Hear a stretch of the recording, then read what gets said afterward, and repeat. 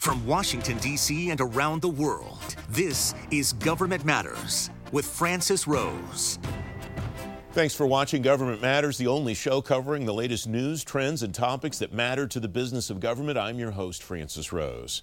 Several federal agencies, including Treasury and Commerce, are recovering from major cyber breaches tonight. According to the Wall Street Journal, the breach is related to last week's compromise at FireEye, and it's connected to a flaw in products from SolarWinds. The Journal reports an expert aware of the scope of the breach calls it a 10 out of 10 in severity and national security exposure. The Trump administration's 2022 budget passback for the Defense Department includes a top line of $759 billion and elimination of the Overseas Contingency Operations Fund. The budget includes $167 billion for Navy shipbuilding, breaking defense reports last year's OCO budget was $69 billion. The Indian Health Service will get 22,000 doses of the Pfizer coronavirus vaccine this week for its employees. The service says local installations will decide who gets the shots in what order.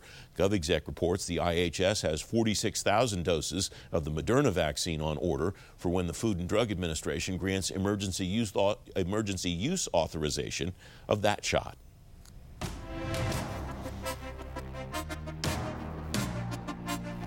The government's open for business this week after a continuing resolution passed Congress in time to avoid the midnight Friday deadline for appropriations to lapse. But Congress gets back to work this week with almost as much to resolve as last week. David Hawkings is editor-in-chief of the Fulcrum. David, welcome. Thanks for coming on.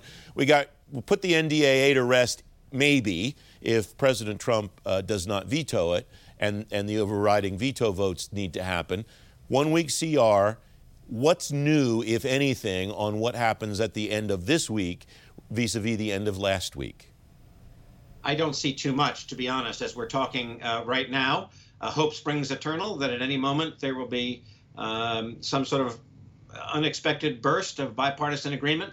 But as we're talking right now, it looks like this coming Friday, same as last Friday, there is no grand deal on an omnibus to take spending all the way through next September.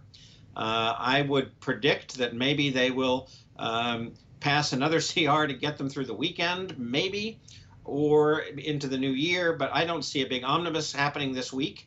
And as we're speaking now, nor do I see any grand deal on the big thing that's hoping to catch a ride on that omnibus, which is another COVID relief package. There's talk now about the so-called Gang of 908, they're not 908 lawmakers. This is the gang that supports a $908 billion package that they're trying to come up with a compromise in which they split their package in two. The 750 that everybody agrees on would go forward this week. The 160 that's controversial would be subject to a vote in which it would definitely lose. A lot of Democrats don't like that. So as we're talking now, it wouldn't surprise me if Congress either goes home over the weekend with none of this done, stays into next week, or stays into next week and then goes home for a few days and then comes back, which hardly ever happens. It's happened only once in my lifetime, I believe, between Christmas and New Year's. Does it make a difference in your mind that Gang of 908 deal at least is obviously and very discreetly separated from the omnibus spending bill? Anything I heard about it over the weekend indicated that those members do not want to try to tag it onto an omnibus spending bill. Well, they don't want to, but I think, they certainly don't want that to drag down the spending bill or cause some sort of shutdown. But if there is a deal for an omnibus or even a CR, continuing resolution into next year, that would not be weighted down by a COVID response package of some size, then they would agree that it could catch a ride. One of the things that you have taught me in the years that we've known each other, David, is to always look for the irony in what members of Congress do regarding the executive branch and funding the government. This is a great example of this. I will put the words up on the screen here.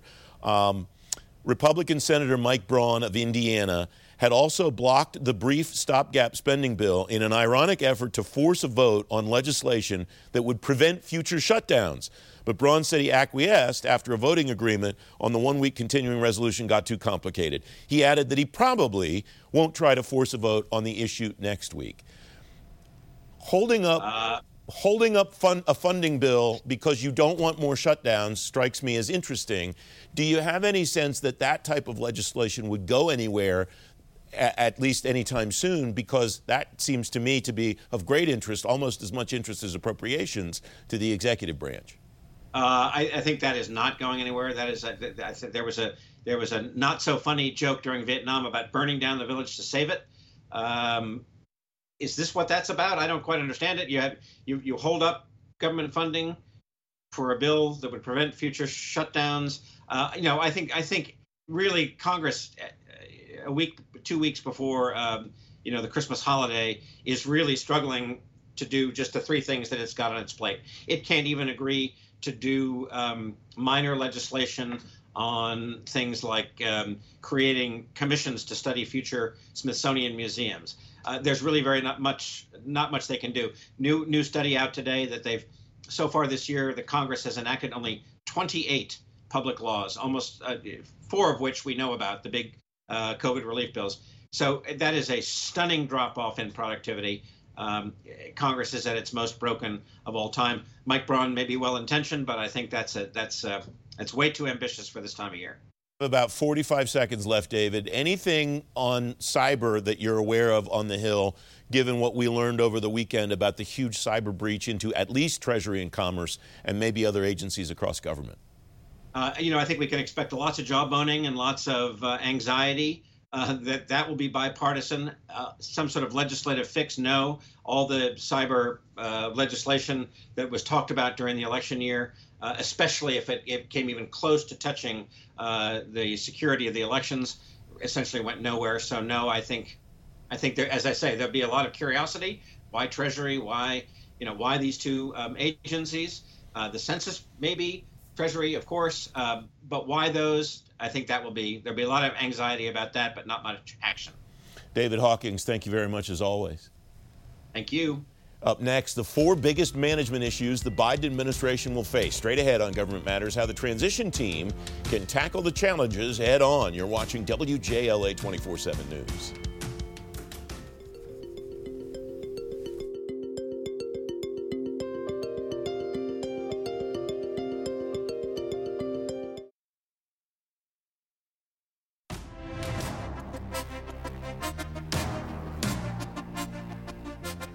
Welcome back. The new Biden administration will face 4 big issues in delivering on what citizens need, according to the Government Accountability Office.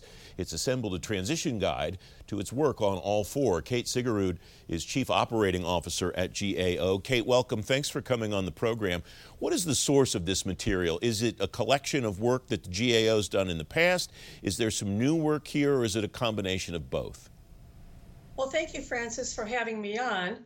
I think what you'll see when you go to the transition link on GAO's website is essentially a curated list of GAO's past work that we think will be of greatest interest to the incoming administration and to the new Congress. And maybe I'll just take a step back and tell you how we got here.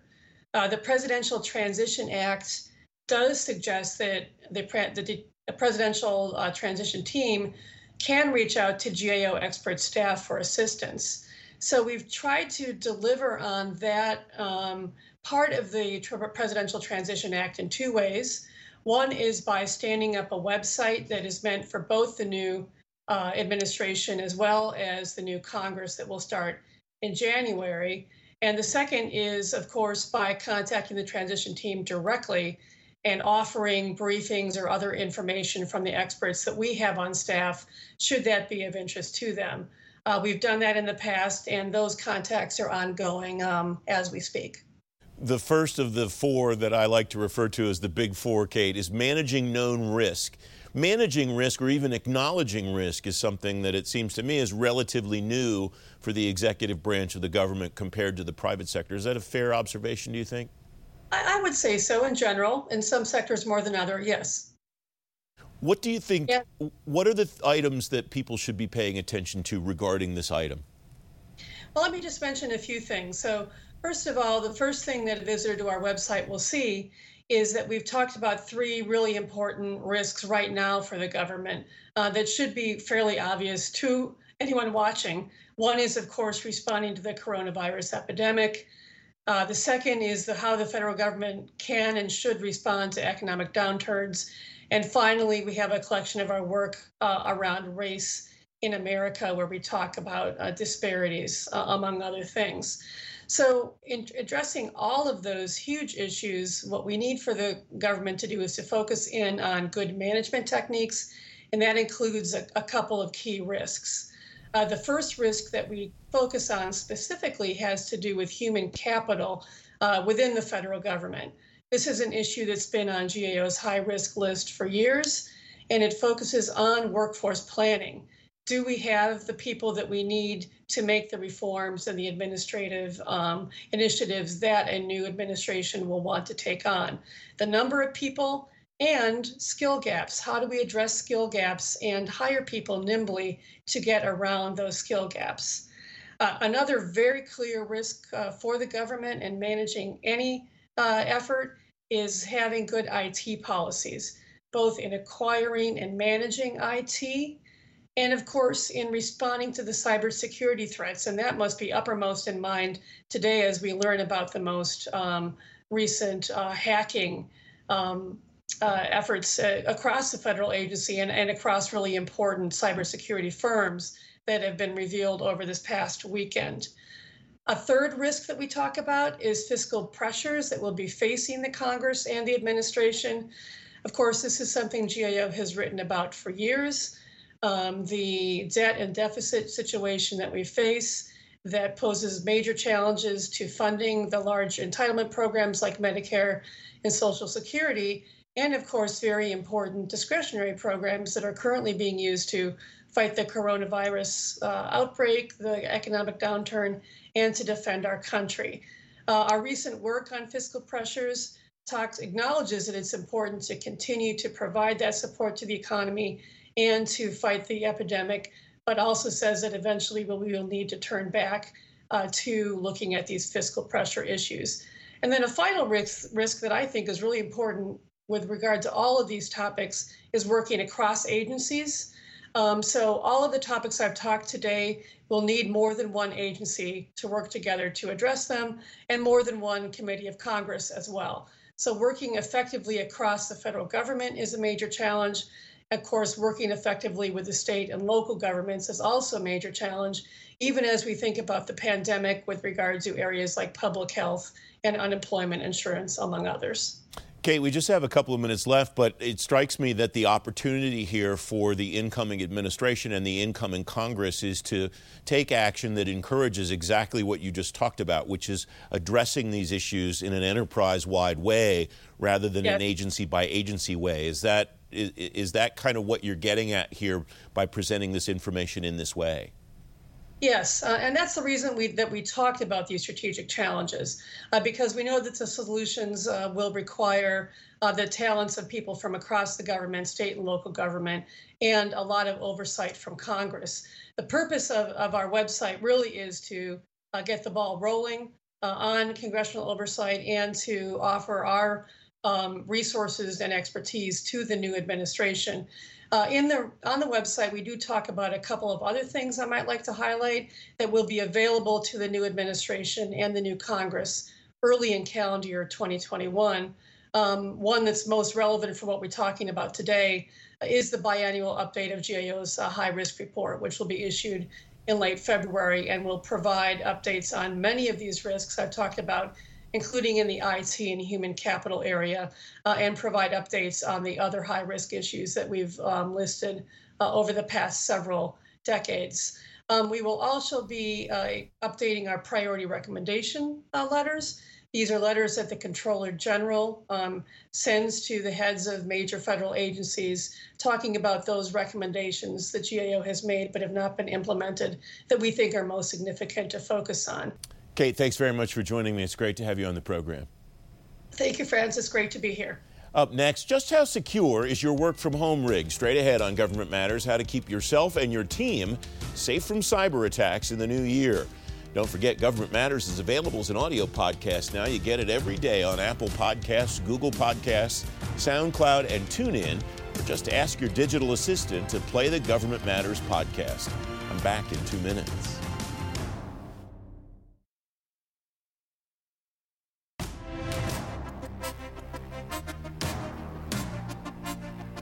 Welcome back. The cyber breaches we learned about over the weekend are a reminder that hackers are finding new ways to threaten federal employees and federal networks. In the new year, agencies can take some clear steps to make sure employee remote offices are more secure. Jim Richberg is Field Chief Information Security Officer at Fortinet, former cyber manager for the Director of National Intelligence. Jim, welcome. Thanks for coming on the program. There are a couple of concepts that you're writing about that I want to make sure we have a chance to cover. One of those, and we see potentially the risk of this over the weekend, is telework and targeting the edge. What's that concept of targeting the edge mean, and what does it mean in particular for organizations with a lot of people now that are working remotely? Well, Francis, you're absolutely right. I think that's one of the key trends I think we're going to see carry forward in 2021. We of course, had the massive pivot to remote telework that we all implemented in March. The cyber criminals and the nation-state advanced persistent threat, APT actors, fairly quickly followed us. And you're going to see them continue to target the integrity of the remote user's environment, which is not enterprise-grade security solutions that our enterprises are protected with when we're working on premise. And they're also targeting the collaboration platforms, the video conferencing that you and I are doing to hold this interview, and some of the cloud-based productivity tools that agencies have increasingly been using so that the users are not having to do data storage locally. So the threat actors have recognized these are vulnerabilities. These are points of aggregation of data and service, and especially in the case of nation-state adversaries where they tend to take what you characterize as the low and slow approach, play a long game. They've recognized these are things they wanted to exploit. The other thing I would call out in terms of threat activity to look for is ransomware. You know, we tend to think of this from a government perspective as something that's more heavily affected state and local government. But I think it's something that, number one, the federal government has been targeted by all along. We have been able to apply more resources to things like network segmentation, timely offsite backup. But from the cyber criminals' perspective, there are so many crown jewels in terms of data and services that the federal government holds that it's not a time to be complacent. You're going to look for the federal government to be targeted through its partners, through its remote workforce. We're going to continue to be working from home for at least the first half of the year, and through end users, because we're increasingly putting federal services online. So that's the second one I would really call out, besides the integrity of the remote user's environment. You're also writing about advancements in social engineering attacks, and that's where ransomware, it strikes me, at least experts like you have told me in the past, that's where ransomware attacks start.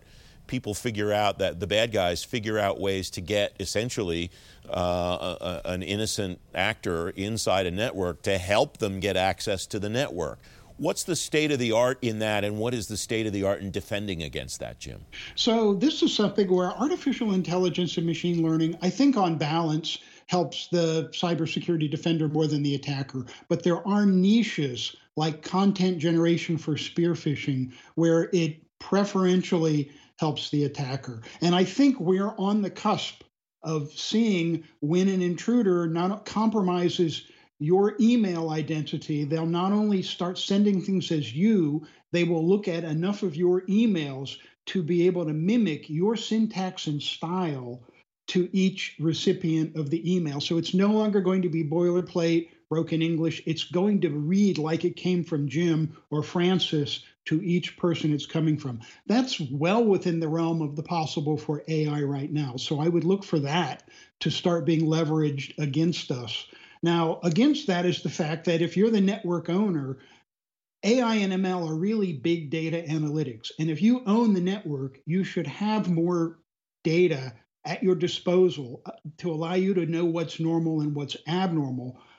you should be able to say what's abnormal and just strange from what's abnormal and malicious. You ought to be able to stay ahead of the attacker, because even spear phishing, they're not perfect. They try and fail before they succeed in many cases. So if we can look at the evidence of failure and see that and go, I see what they're trying to do. I'm going to inoculate patient zero and everybody else in my enterprise at the same time. So I would look for spear phishing to be one of the areas where it's going to help the attacker.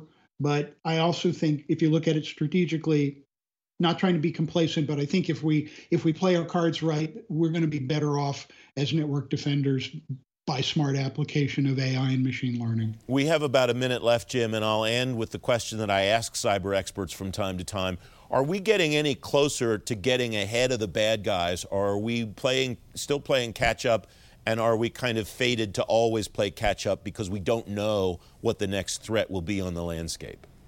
Well, and this is one where, again, I'll harken back to the AI and machine learning. This is a little bit like what I worked on when I was in the federal government, where I helped put together the Comprehensive National Cybersecurity Initiative. It was about common operating picture, shared situational awareness, and response at machine speed. And we always talk about cyber is hard because of the growing attack surface. But now we increasingly have the capability to say, we have commercial technologies we can deploy that cover that attack surface. They are sensors. We have the AI and ML corporately at the back end to make sense of it, and we can drive out policy-driven, AI-directed automation to respond to it. So I think we will be in a position to say we can finally get ahead of the attacker. I spent a lot of my career in government, in the intelligence community, running collection programs. We were never perfect. We were never cyber ninjas. We relied on the fact that the defense can't be looking everywhere. It can't know the significance if it sees something that's an anomaly. We finally, I think, with AI and ML and this broad approach to cybersecurity, have the potential to turn that around. Jim Richberg, thanks very much for joining me. Great to have you on. Thank you, Francis. I enjoyed this. Don't forget, if you miss an episode of Government Matters, you can find it on our website, govmatters.tv. Get a preview of every one of our newscasts by signing up for our daily program guide. You just text GovMatters to the number 58671. I'm back in 2 minutes.